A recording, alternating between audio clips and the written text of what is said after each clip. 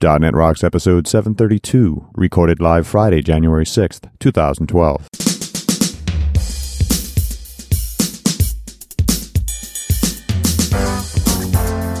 This episode is brought to you by Telerik and by Franklins.net, training developers to work smarter, and now offering video training on Silverlight 4 with Billy Hollis and SharePoint 2010 with Sahil Malik.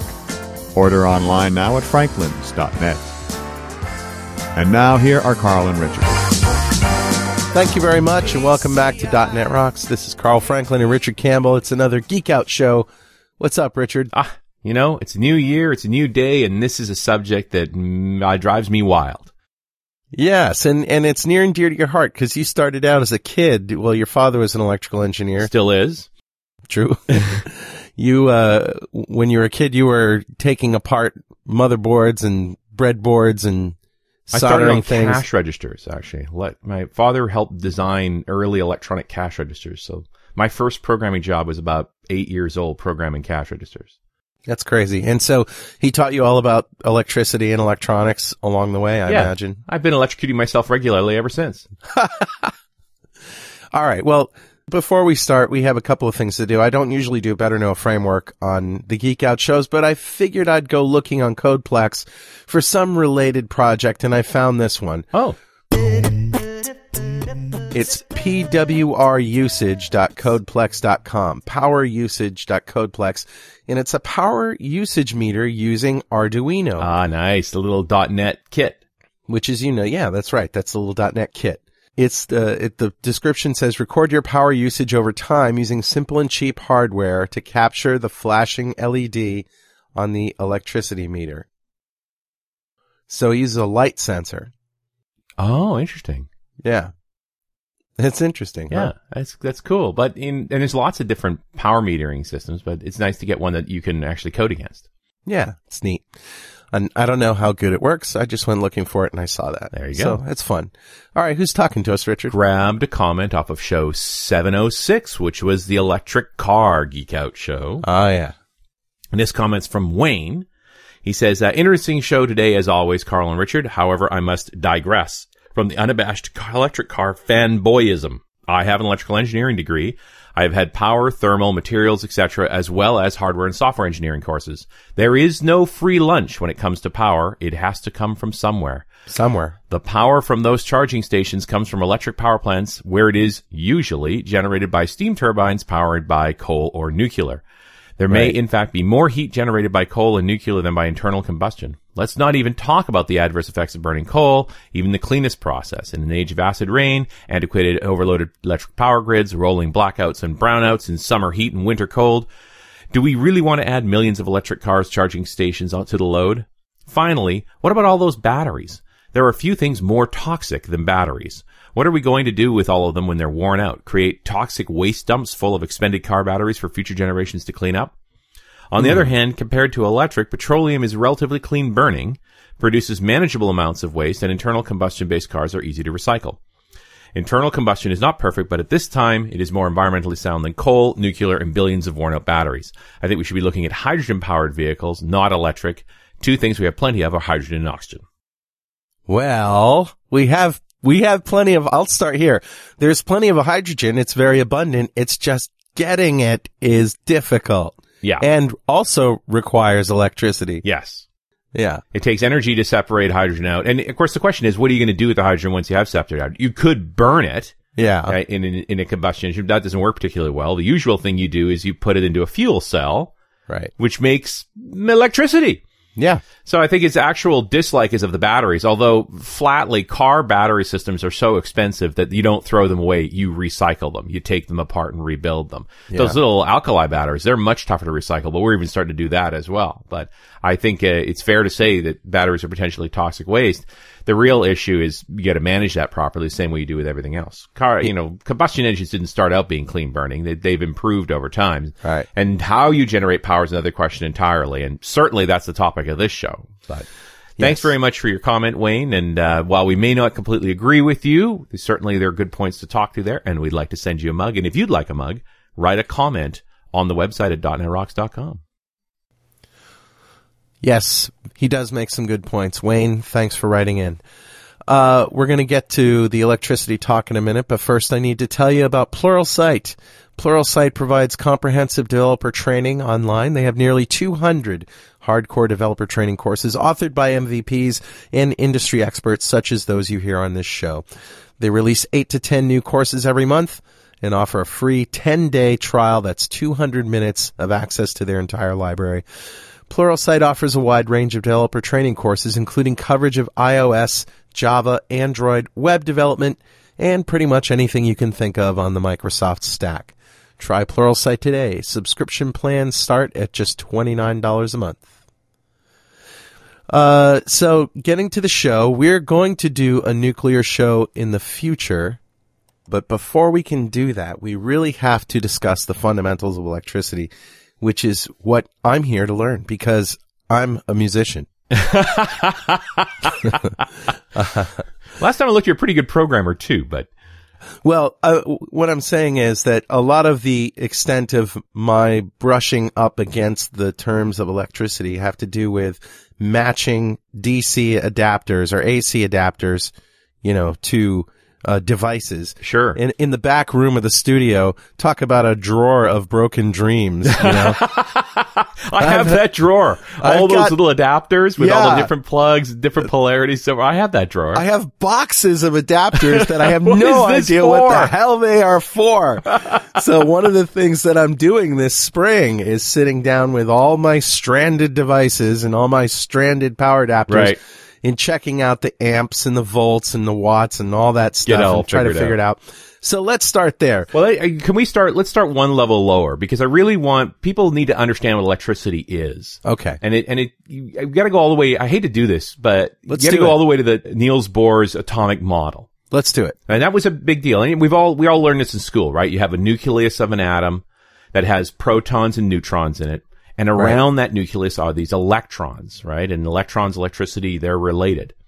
Now, the important thing to know about electrons is that they go in these orbits called shells. And what Bohr really proved in his theory was that there are clear levels of energy for electrons. They come in particular quanta. And so when you put energy into an atom, you increase the energy level of the electron and it will actually pop up a shell. So they're layered is what you're saying. It is actually layers. That's why I call them shells. And depending on the size of the nucleus, you have different numbers of electrons in different shells. Now, if you put, and they call them he actually talked to them as photons. That is the mean of transmitting energy. But people tend to equate photons with light, which is not accurate. But let's stick with quanta because it makes me more comfortable. Okay. So we put in a quanta of energy into an atom. An electron will hop up a shell. All right. When that energy is discharged, the electron drops back down a shell and that quanta moves on to another atom. And that is essentially the flow of electricity. Now, I tend to think of it as, if you understand what waves are, a wave in a pool, it looks like the water is traveling from one end of the pool to the other. But in really what's happening is it's bumping up against the water molecules and moving and pushing them and then bouncing back. Right. So they don't actually it's more like go a slinky. It's if you take a spring like a slinky and, give it a shake and you see the wave travel, well, the metal or the plastic isn't actually moving, but it looks like it's moving. Right. The energy is moving through it. Well, and you make a very valid point that we talk about the flow of electricity all the time and hint to this idea that it's actually flowing electrons. Right. And that's not true because electricity moves pretty close to the speed of light. Yeah. And, electrons don't move that fast.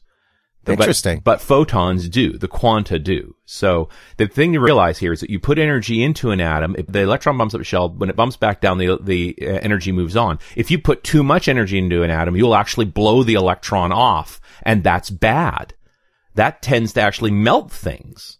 Oh, I see. Right? When you actually put too much energy in, and that melting effect is really these electrons start coming off, and you get ionized atoms.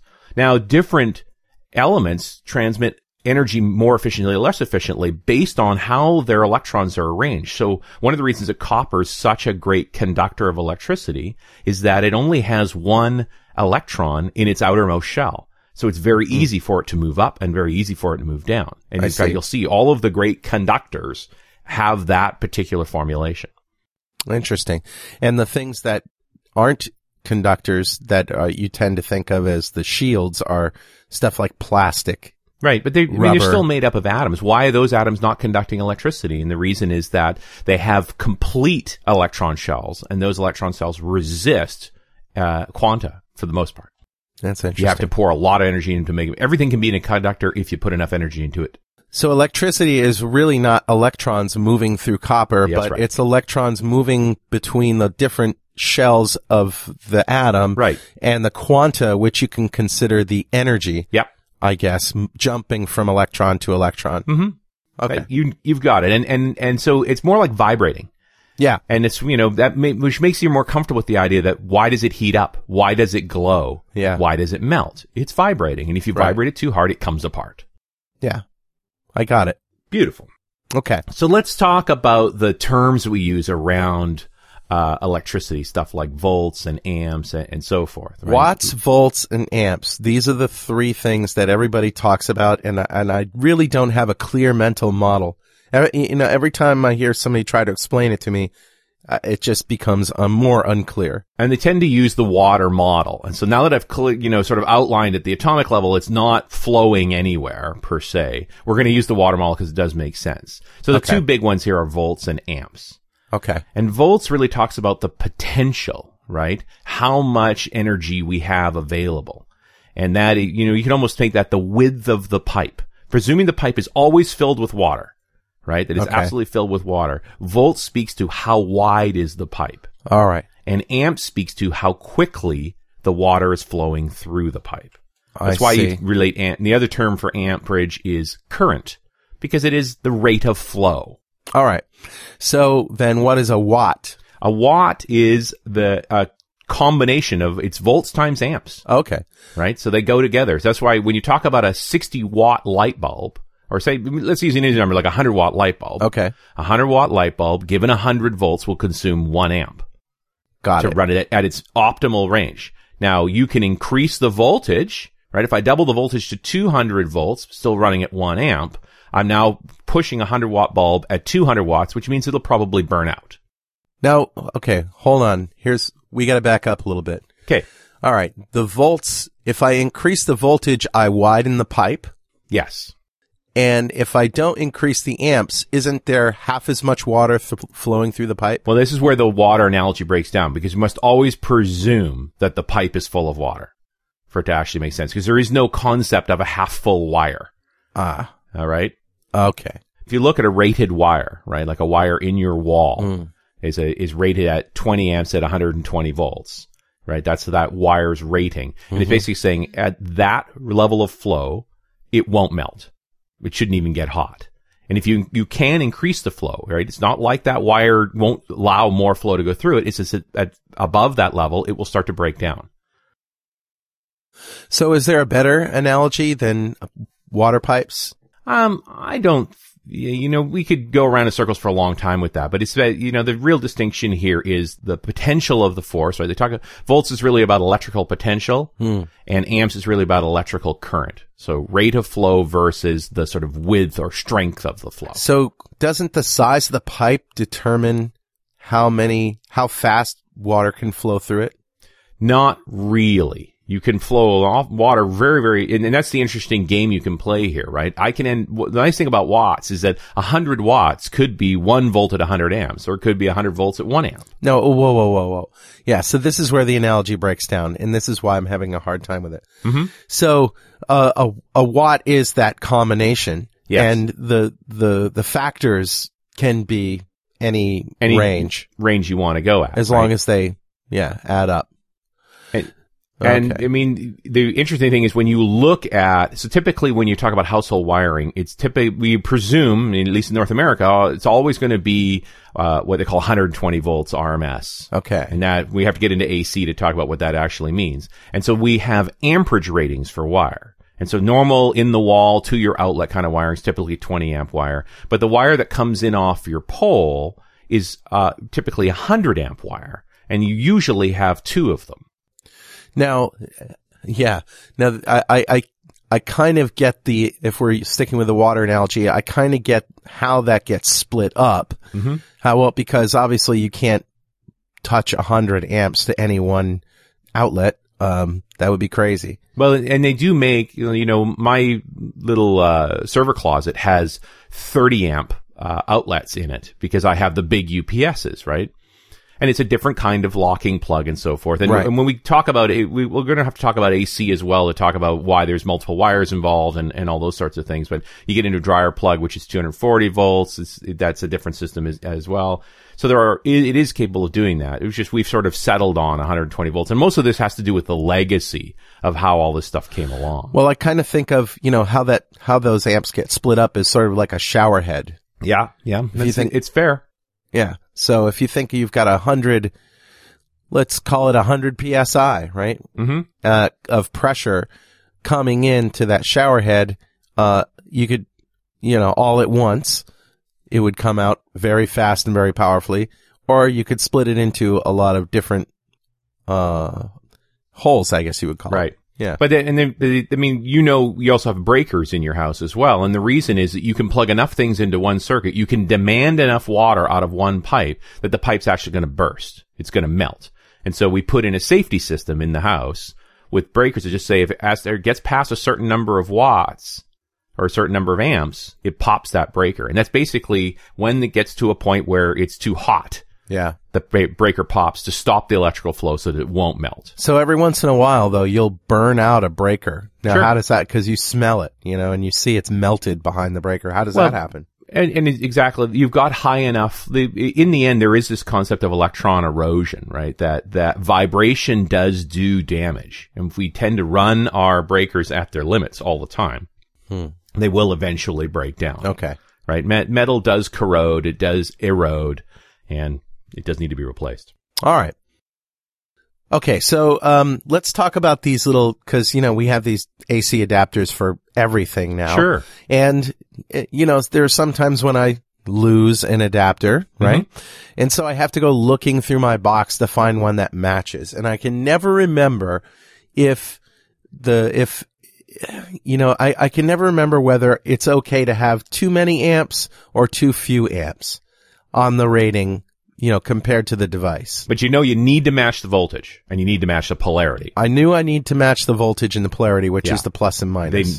Those need to match. If you vary, depending on, some electronics will tolerate a little bit of variance on voltage. Yeah. If something needs 9 volts and you give it 10, it's probably okay. Yeah. But that depends on the device. But what you want is to have more amps coming out of the transformer than the device actually needs. You don't want less. Well, you can have exactly the right amount. A perfect too. match is fine, right? But if it needs 500 milliamps, which is basically half an amp, yeah, and the transformer is rated at 1 amp, you're fine, right? The main problem that happens here is if you have a 250 milliamp transformer for a device that needs 500 amps, it's going to try and draw more power than that transformer can generate, and the transformer will get hot. And typically, in modern electronics, there are all kinds of safety devices built in. The transformer, before it will actually catch fire, has a little breaker inside of it that's a permanent breaker. Once it's broken, the thing is wrecked. And it'll just pop apart and power stops flowing and you've wrecked the transformer. All right, so that settles it then. It's okay to provide more amps than required, but not less. Right. And same, when you talk about amps versus volts, and you look at stuff like household dimmers. Yeah. Right? Dimmers are funny. It depends on the type of dimmer. There's different kinds of dimmers. So the old style dimmer, which they call a rheostat, actually restricts the voltage going to the light. It's a resistor. So it's a resistor, which, the joke here is it gets hot because it's turning the electricity into heat rather than allowing it to flow through the wire to make the light bright. Now, isn't it using less electricity when you turn it down? No, not really. Yeah, see, this is the thing that's weird. And I know we've talked about this before, but when you you get the idea that less light equals less electricity used, so turn your lights down. But that's not really accurate, is it? Well, it depends on the type of dimmer you've got. These days, most dimmers are what they call triac dimmers, and they actually alter the AC waveform, so they are energy efficient and they don't get hot. But it's those if your dimmer gets hot, that's electricity being wasted. Yeah. Right? The heat comes from somewhere. Nothing's for free. This portion of .NET Rocks is brought to you by Telerik Just Decompile. Recent developments in the .NET world have opened up a niche for a free .NET decompiling tool. If you, like so many other developers, have been looking for an alternative .NET decompiler, you'll most certainly welcome the launch of Just Decompile, a powerful tool which promises to stay free forever. Currently in beta, Just Decompile offers effortless .NET decompiling and assembly browsing, innovative code analysis and navigation, side-by-side assembly loading, auto-updating, and better decompiling accuracy. A product by leading .NET vendor Telerik, Just Decompile has an aggressive release schedule and a roadmap based on community feedback. You can visit the Just Decompile feature suggestion forum to let Telerik know what features you'd like to see added to Just Decompile, or vote for one suggested by your peers. The official version launch is expected this summer 2011. Go to Telerik.com/.NET decompiling. And remember to thank them for supporting .NET Rocks. So the word resistor is an interesting word. When I went to audio engineering school, they taught us that on a mixing board or on a piece of gear where there's a potentiometer, a knob that you turn up or down, or a fader, that it could be one of two things. It could be a resistor, or it could be an amplifier. Right. And a resistor is something that takes the signal that's coming into it and resists it, so you could turn it essentially down to zero, but the signal is still being applied to it, right? So an amplifier, on the other hand, takes a signal that is weaker and amplifies it, turns it up. Boosts it up. Right. And generally, an amplifier is going to produce cleaner sound than a resistor. Because when you resist audio signal, you have the potential to introduce noise from the system itself. Yeah, that's fair. I would agree with that. And again, when you get into the hydraulic scenario, a resistor is literally a narrowing of the pipe. Yeah. Right. And an amplifier is an interesting idea because with an amplifier, it's a three-way connection. You have a bigger pipe, the louder sound, and you have the source comes in the middle and basically controls the flow of the bigger pipe to have it match the flow of the littler pipe. So a resistor in electricity is what? Essentially it is a less conductive material that restricts the flow of electrons, right? It slows down, and even I'm saying it, it slows down the rate that the quanta can pass through the wire. I get it. So it decreases the conductivity. Right. And it's important to realize everything has some level of resistance, right? That becomes important when we start transmitting electricity over long distances, that every wire has a level of resistance. It's just more resistance or less resistance. And when you have a potentiometer, like a dimmer, what you're doing is you're variably increasing the resistance. Right. By doing what? By making the amount of material it has to go through more? That's right. If you took apart an old style rheostat, you would see that there's literally a strip of resistant material, and the one end of the wire is connected to one end of the strip, and then the knob part has a copper plate with a pointer touching that resistant material, and as you turn it, you make that strip effectively longer. All right, so what's next? Let's talk about the difference between alternating current and direct current, because direct current came first, right? We actually, thousands of years ago, figured out how to make basic batteries, although they never did much with them. DC was the original sort of power system, starting with the problem is that batteries aren't a lot of power. Yeah. You needed to generate more power than that. So now you get into the time of Edison, Westinghouse, and Tesla, and this whole concept. So direct current, essentially the idea is you have a steady flow at a particular voltage at a particular amperage. And Edison's there's this great story they actually call the War of the Currents, or the Battle of the Currents in the 1880s. Yeah, Edison was behind DC, and That's right. Tesla was behind AC.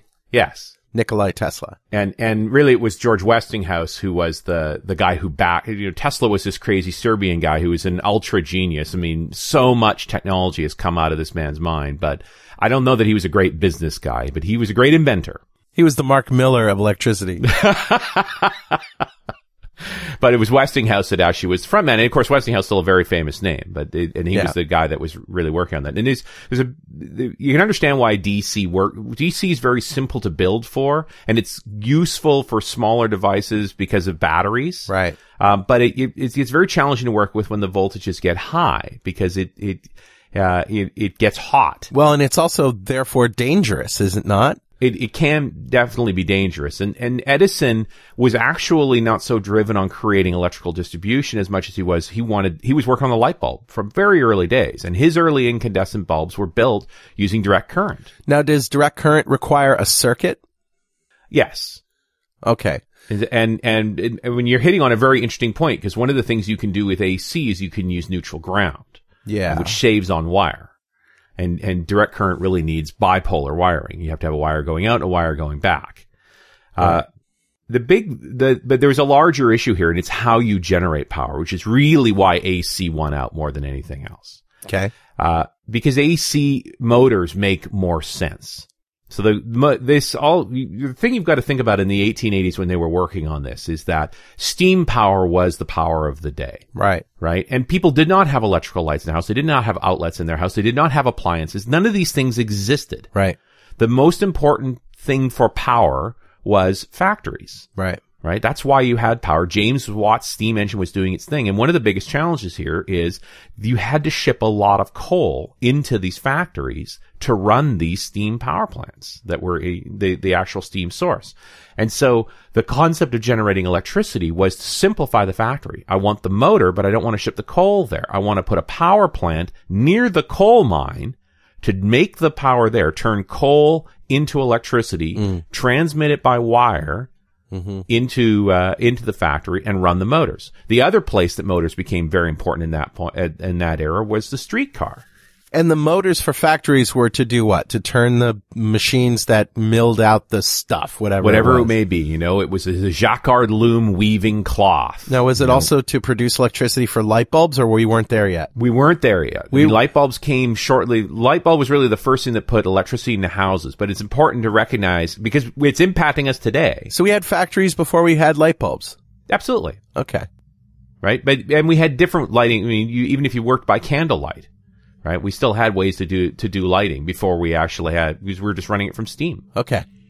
So yeah, the light bulb was not the first thing. The motor was the first thing. All right. And I saw this great etching in doing my research of power poles in New York in the late 1800s because they had sometimes you had AC wires, sometimes you had DC wires. They ran at different cycle rates. So there's all these different kinds of wires, all for different purposes. There was no unified system at all. Wow. Because here's the big challenge. When you actually want to make electricity in large quantities, spinning turbines works better. But you get into this electromagnetism effect, the thing they call the field effect. Right, and this is what windmills produce. Well, that's how they work, in other words. Any generator works this way, whenever you're turning things, right? Okay. The electric motor and electric generator are basically the same system. They have a stator, which is a fixed set of coils, typically in a ring, around a rotor, which has a set of coils that are rotating. Okay, now this is another thing I don't understand. When I look at windmills, because I did a fair bit of research into windmills and how they work, but I still don't get it. And you're not talking about the old Dutch windmills. You're talking about modern windmills. Yeah, electricity modern windmills. If you look in the ring in the very core, in the center of it, and you crack it open, you would see these wrapped coils around these pieces of metal or whatever, and arranged in a circle. Yeah. So there might be, I don't know, 10 of them. There could be 4. There could be 8. There could be 16. As many as will fit around. Yep. The center. And those, is that the rotor or the stator? The stator is the part that doesn't move. The rotor is the part that does move. Okay, so you understand that the whole principle here of electrical generation is turning a electrical field inside of another field.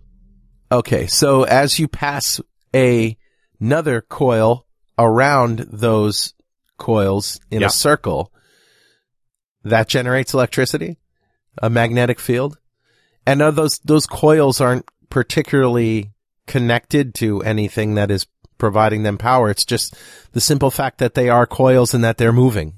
Yeah, the motion is what creates the effect. That's really weird. It is something, isn't it?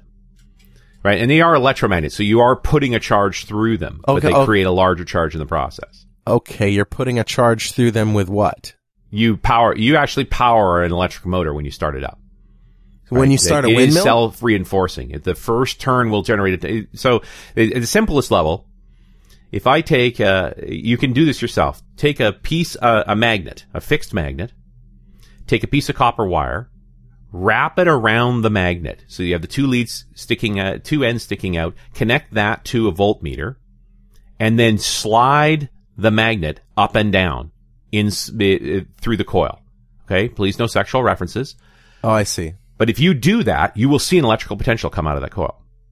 Huh. Now, you're using a fixed magnet, so you're using the magnetic strength of that fixed magnet to create that field. When you have coils both on the stator and on the rotor, you power the stator coils to create an electromagnet, which is much more powerful than a fixed magnet.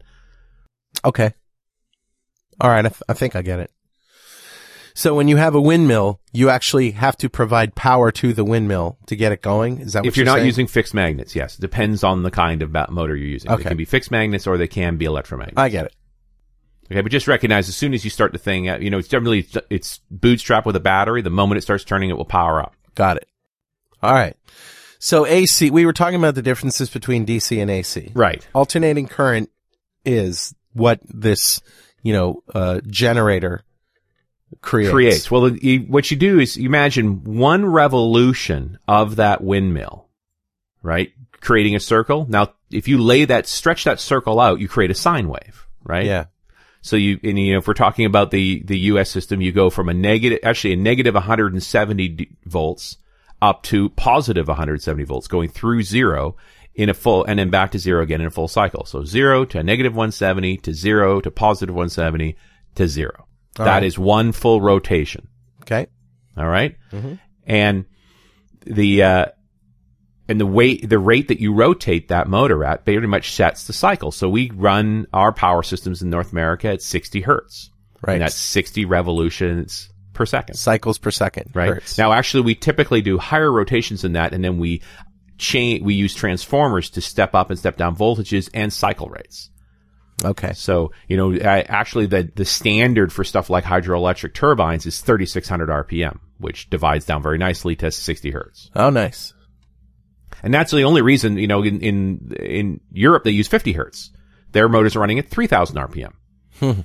But these are just arbitrary decisions because the big advantage of AC power was that it ran motors extremely well. A DC motor, an electric motor, is much more complicated beast than an AC motor and a lot less efficient. This is why Tesla really won out. Because, believe me, Edison, not a nice man. He did everything he could to make his DC system win. It had nothing to do with the technical merits. This was the guy who invented the electric chair. Yeah. Using AC power to demonstrate how dangerous AC was. Yeah. Right? I mean, he was the man. And to this day, there are still myths around electricity that were created by Edison to try and drive AC out. That 60 hertz was a harmonic frequency for humans, so it was more lethal to them. That's all stuff generated by Edison's PR machine to try and discredit AC. Wow. But in the end, the big advantage of AC was because it's naturally created by a rotating electromagnet, it runs motors more efficiently. And you could say that is a motor kind of like a generator in reverse? Yep. It's exactly that. You apply a field from the stator and then rotate the rotor, you generate electricity. You apply power to the rotor, it will naturally spin, and now you're getting power back out. And so if you think about it, those early days in the late 1800s, they were just trying to take the energy of coal and put it in the factory without having to ship the coal there. It's brilliant. I mean, if you think about who came up with the idea of the generator and motor and how that was going to work. And it gets even better because we're just talking about a single phase system. So we understand the single sine wave, right? Right. And that basically relates to a set of coils in the rotor related to a set of coils around the stator. But if I put multiple sets of coils in the rotor, I can generate multiple sine waves per rotation. And so we talk about three-phase power. Whoa. Multiple sine waves per rotation. That's right. Now, I know about phase from audio when if I'm looking at an amplitude wave, which is, if you record anything and look at the visual representation of that amplitude wave, you'll see that the middle of the line is 0 and the wave will arc below the line, which is a negative, Yep. and then come to 0, and then where it crosses 0 is called a zero crossing. That's silence. Yep. And then it will arc up, and that's plus. Right. And so the plus is a phase and minus is a phase. Oh, no. The complete cycle down through up and back to 0 is a phase. Is that right? But take a sine wave, right, which you know has got that full cycle. Right. And create another sine wave, but start it slightly later. Right. So that they're out of phase. Right. So when we talk about three-phase power, what we've got is 3 sets of coils on the rotor that allow us to create 3 sine waves 120 degrees out of phase from each other. In audio, we call that digital delay. Right.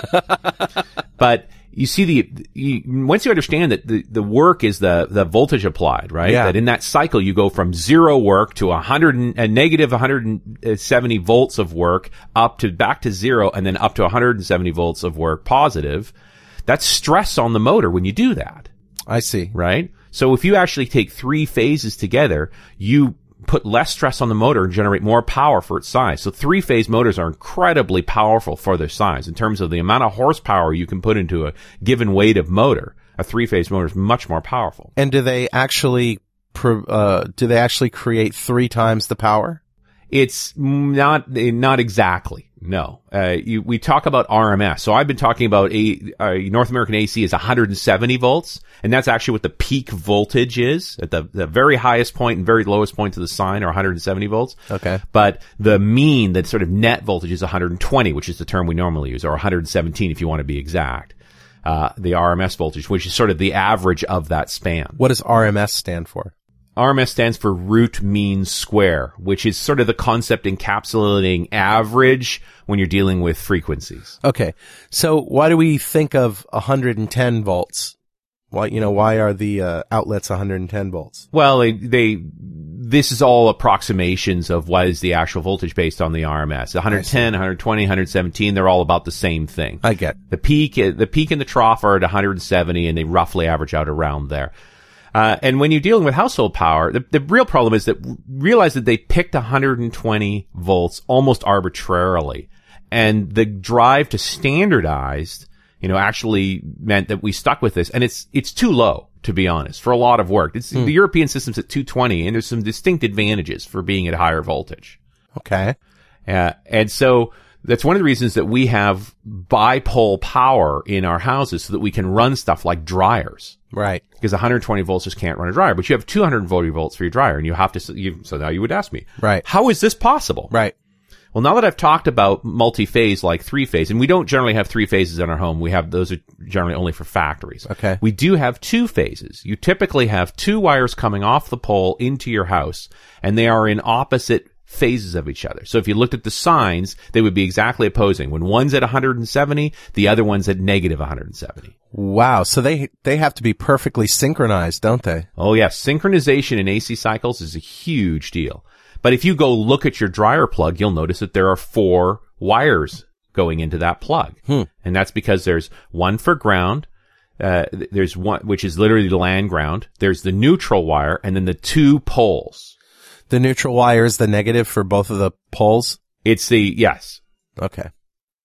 And the motor consequently that additional voltage and additional available amperage means we can run a lot more power through a dryer to dry clothes. So we've come up with a solution using this lower voltage to be able to run, higher powered things. And when you look at your, breaker box, and you have 2 rows of breakers typically, they're on opposite poles. Everything on the left side's on one pole and everything on the right side's on the other pole. And it's why your dryer plug is so big is it straddles between the poles. Huh. Isn't that interesting? Yeah. Well, that's cool. So Carl. Yeah, Richard. You ever embed Excel into an application? Ugh. That's right up there with sticking ice picks in my ears. Nice. Because your end users have to have the right version of Office and all that stuff. Yeah. And it has that extra layer of dependency. What I want is just a way to take all that Excel goodness and plop it right into my .NET application.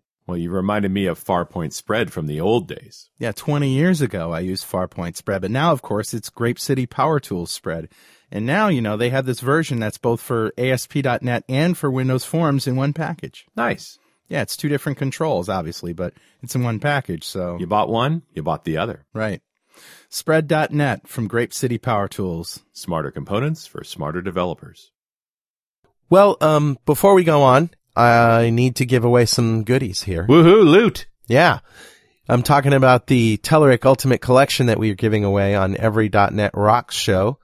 Just for being a fan of .NET Rocks. If you want to join the fan club, go to .NETRocks.com/fanpage.aspx or just go to the main site and look for the big win free stuff button and click on that.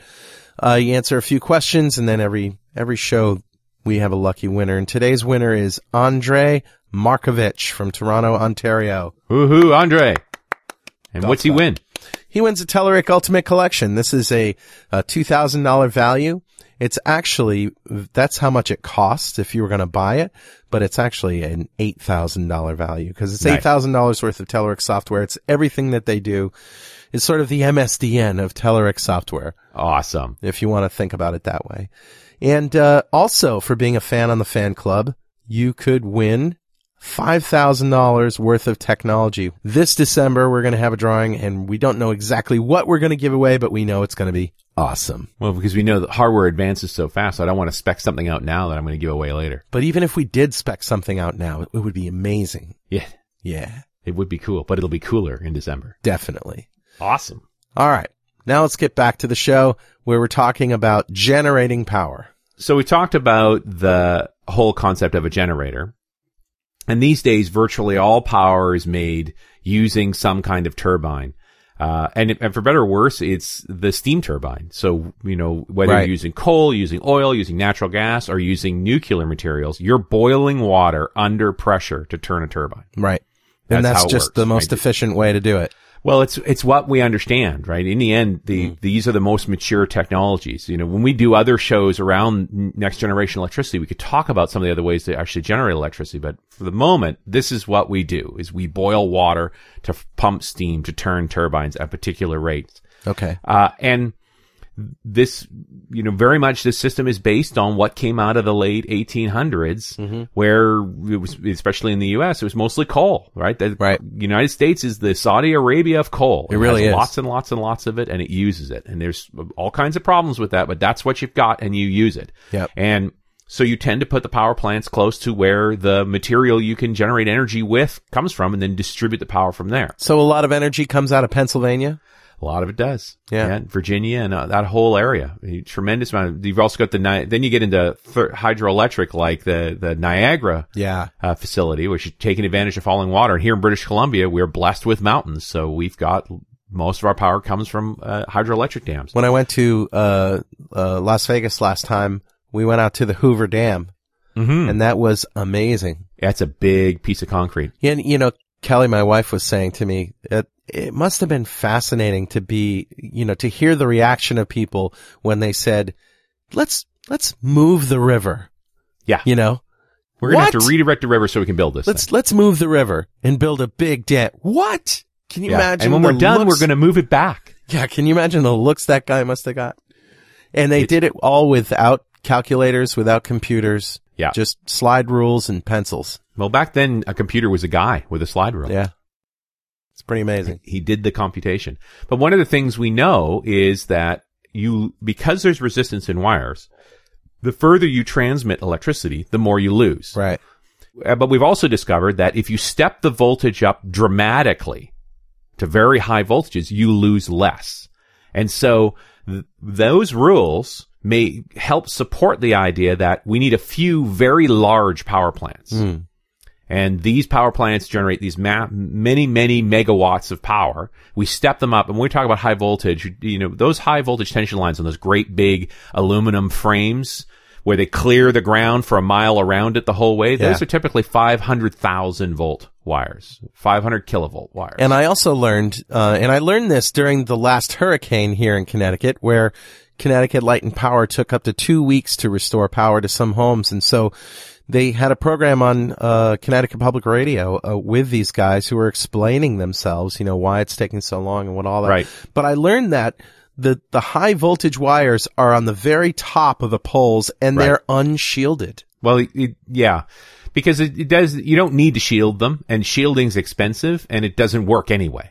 At those kinds of, well, now we better clarify here. The poles that are running down your street, they're not 500,000 volts up there. No. We're talking about the great big from the power plant. There's a stepping system here. We go from the power plant, extremely high voltage, to a substation. Right. And again, big, you ever notice how cleared off those things are? Oh, yeah. Fenced in, only gravel, nothing combustible. Right. They step down the voltages with big transformers. Right. And breakers to lower voltages, but they still keep the voltage up because again, transmission, the lower the voltage is, the more you're going to lose to resistance. Right. So you want to keep the voltage high. And then you have the cans, the little transformers right on the pole that take I think it's about 14,400 volts, steps down to 120.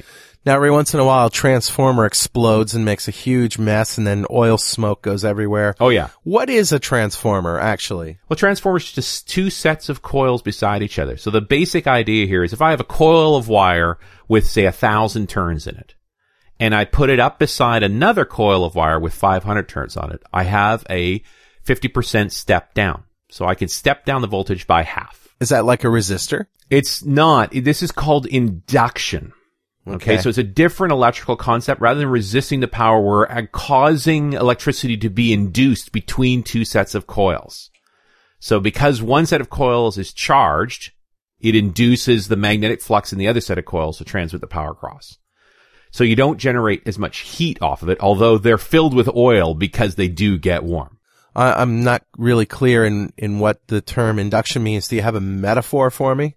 Wow, this is where the water thing really breaks down. Oh, I guess if you used membrane. So imagine the idea that I have water in a rubber bag pressed against another rubber bag, and when we push a lot of water into that bag, it pushes against the other one.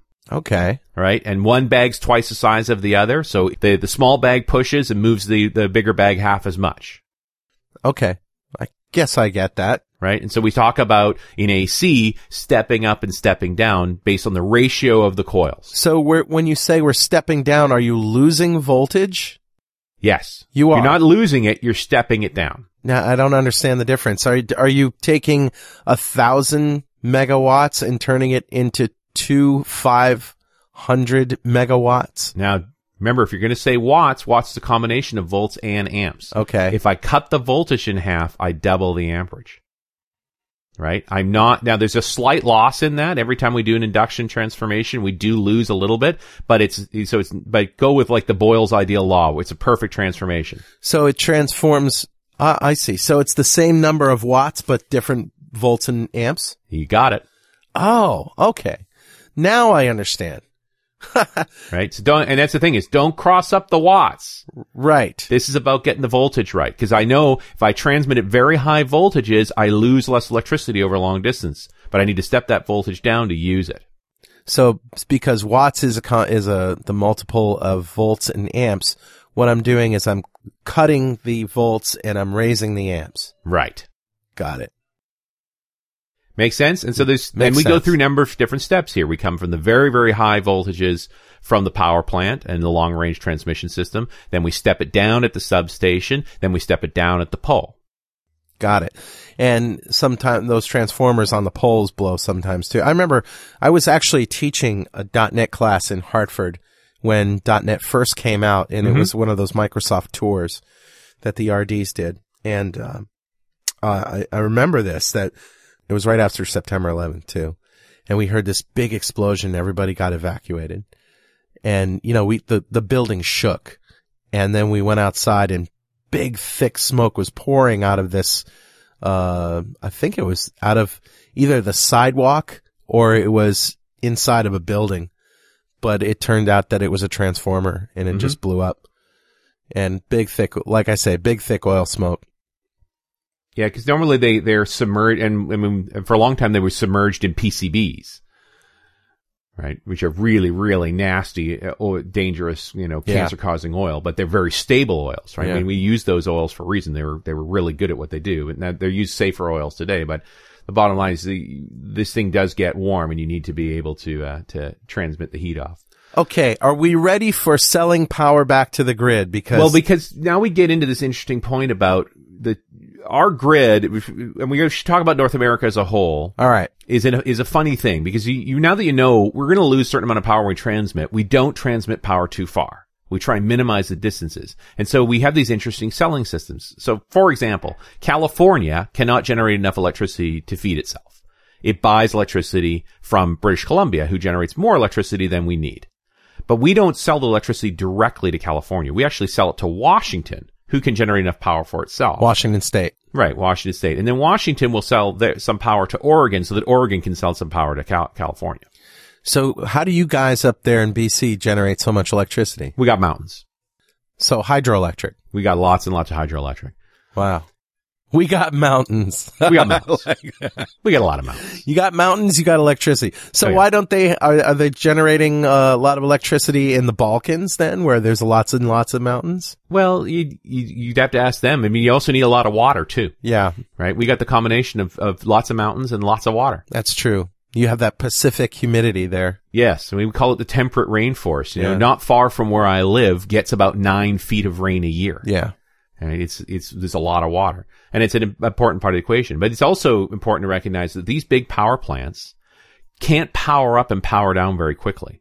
It takes time to get them up and running, and they need to be synchronized. Every power source in a given grid has to put out exactly the same AC wave exactly in sync with every other AC power generation source. Right. The peaks have to hit the peaks at the exact same time. It's very important for it to work like that. It's called synchronization. And so one of the things is that the US-Canada grid is split up. The West Coast and the East Coast are not connected to each other at all.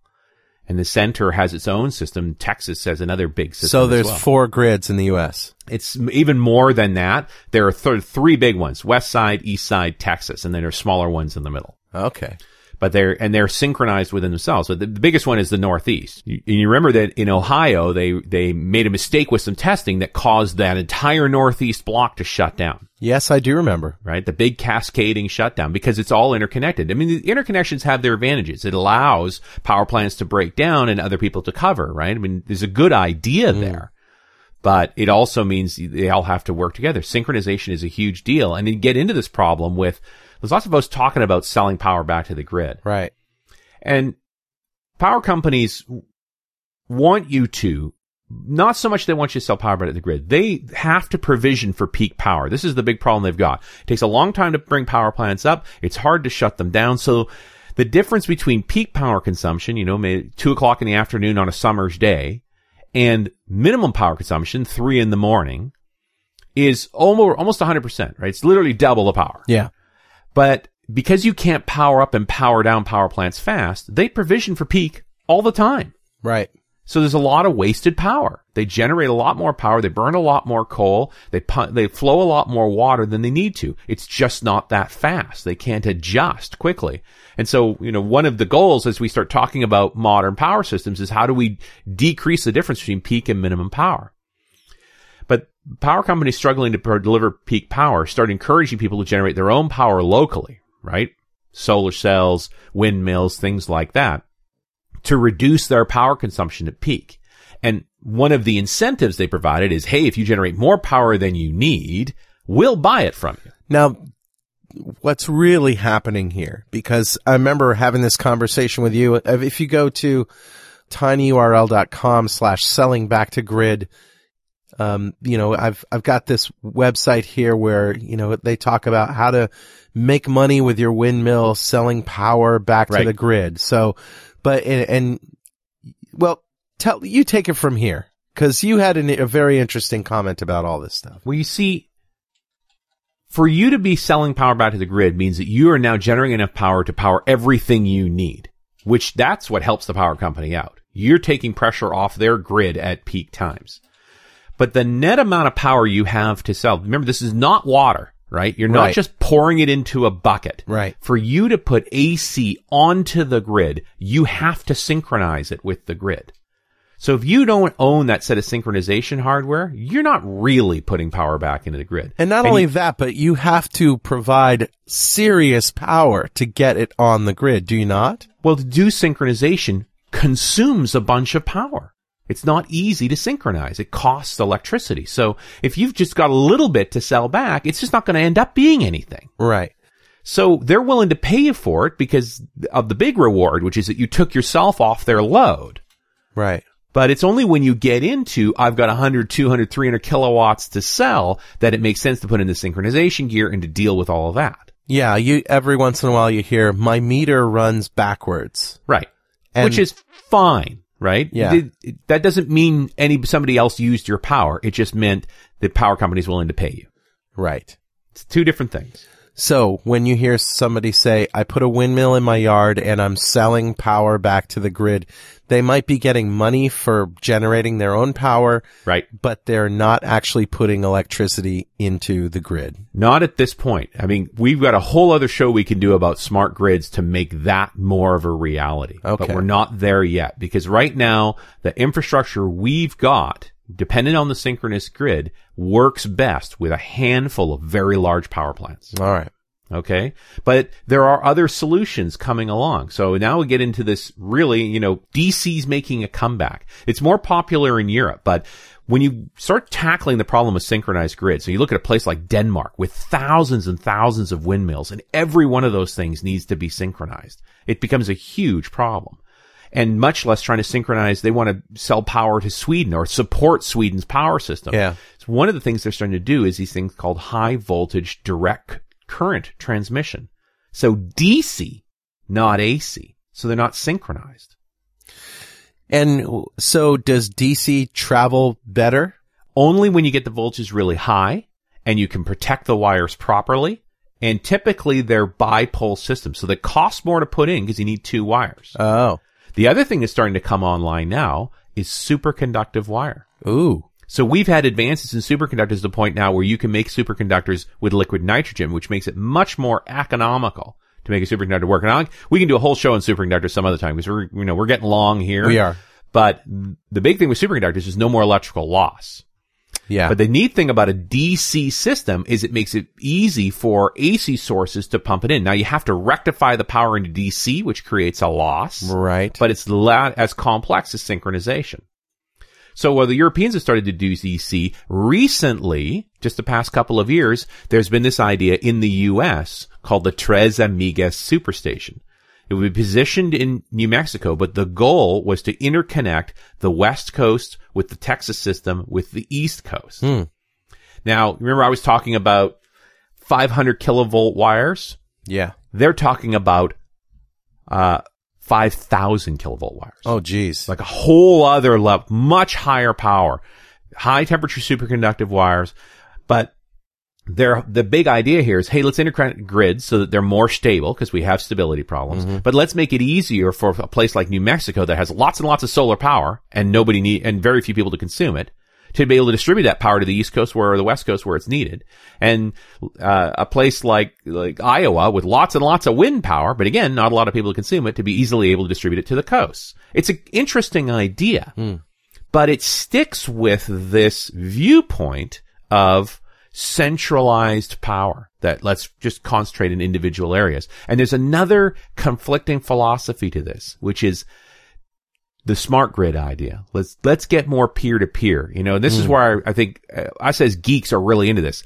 Right. We understand peer-to-peer. We've spent time in the internet. Right. We know what this is about. Most of the rest of the world is completely confused by it. Right. But when you realize that the whole reason we have centralized power is because it started out with coal power plants, right? We had a few skilled people that could build these big plants and distribute them to the few places they needed to. And then gradually over time, it evolved into household power that was everywhere. Yeah. Now there's a movement coming along that says we should be doing power the same way. We should make it widely distributed. So the Tres Amigas Superstation has not been built. It's still in the planning status. It was supposed to start last year, but there's a lot of argument over whether do we further improve centralization or do we go to broader distribution? Well, and when we do the nuclear power show, we're going to talk about having smaller nuclear power plants, but more of them. Well, that's one idea and one approach. Same with wind, same with solar. There's so many different things we can do here when we get into distributed networks. But let's save that for another show because I think that's all we can say for now. That's about it. Richard, thank you so much. I always learn, for people who don't understand what it's like to just go have a drink with Richard, this is pretty much it. You'll learn something and you'll walk away going, damn, that's awesome. It's very exciting times, isn't it? Yes, it is. And we talked about an awful lot today. I hope we got it right. If you're concerned about anything we've said, you want to correct us in any way, please don't hesitate. Write a comment on the show at .netrocks.com. We want to spread good information and to understand things better because there's a lot more to talk about from here. I think we set some foundations for a year of great geek outs around electricity. Absolutely. Can't wait for more coming up on .NET Rocks, and we'll see you next time. Hey, thanks for listening. And remember, pluralsight.com is where you can get 200 minutes of free video training by guests on .NET Rocks and other experts in the field. pluralsight.com.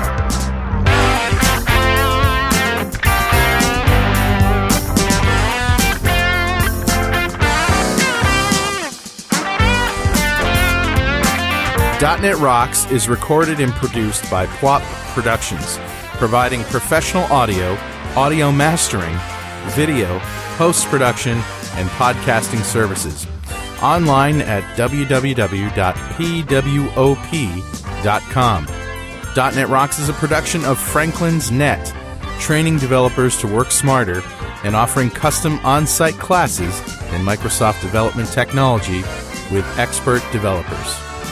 Online at www.franklins.net. For more .NET Rocks episodes and to subscribe to the podcast feeds, go to our website at www.dotnetrocks.com. Got a transmitter banned by the FCC. Yes, I'm a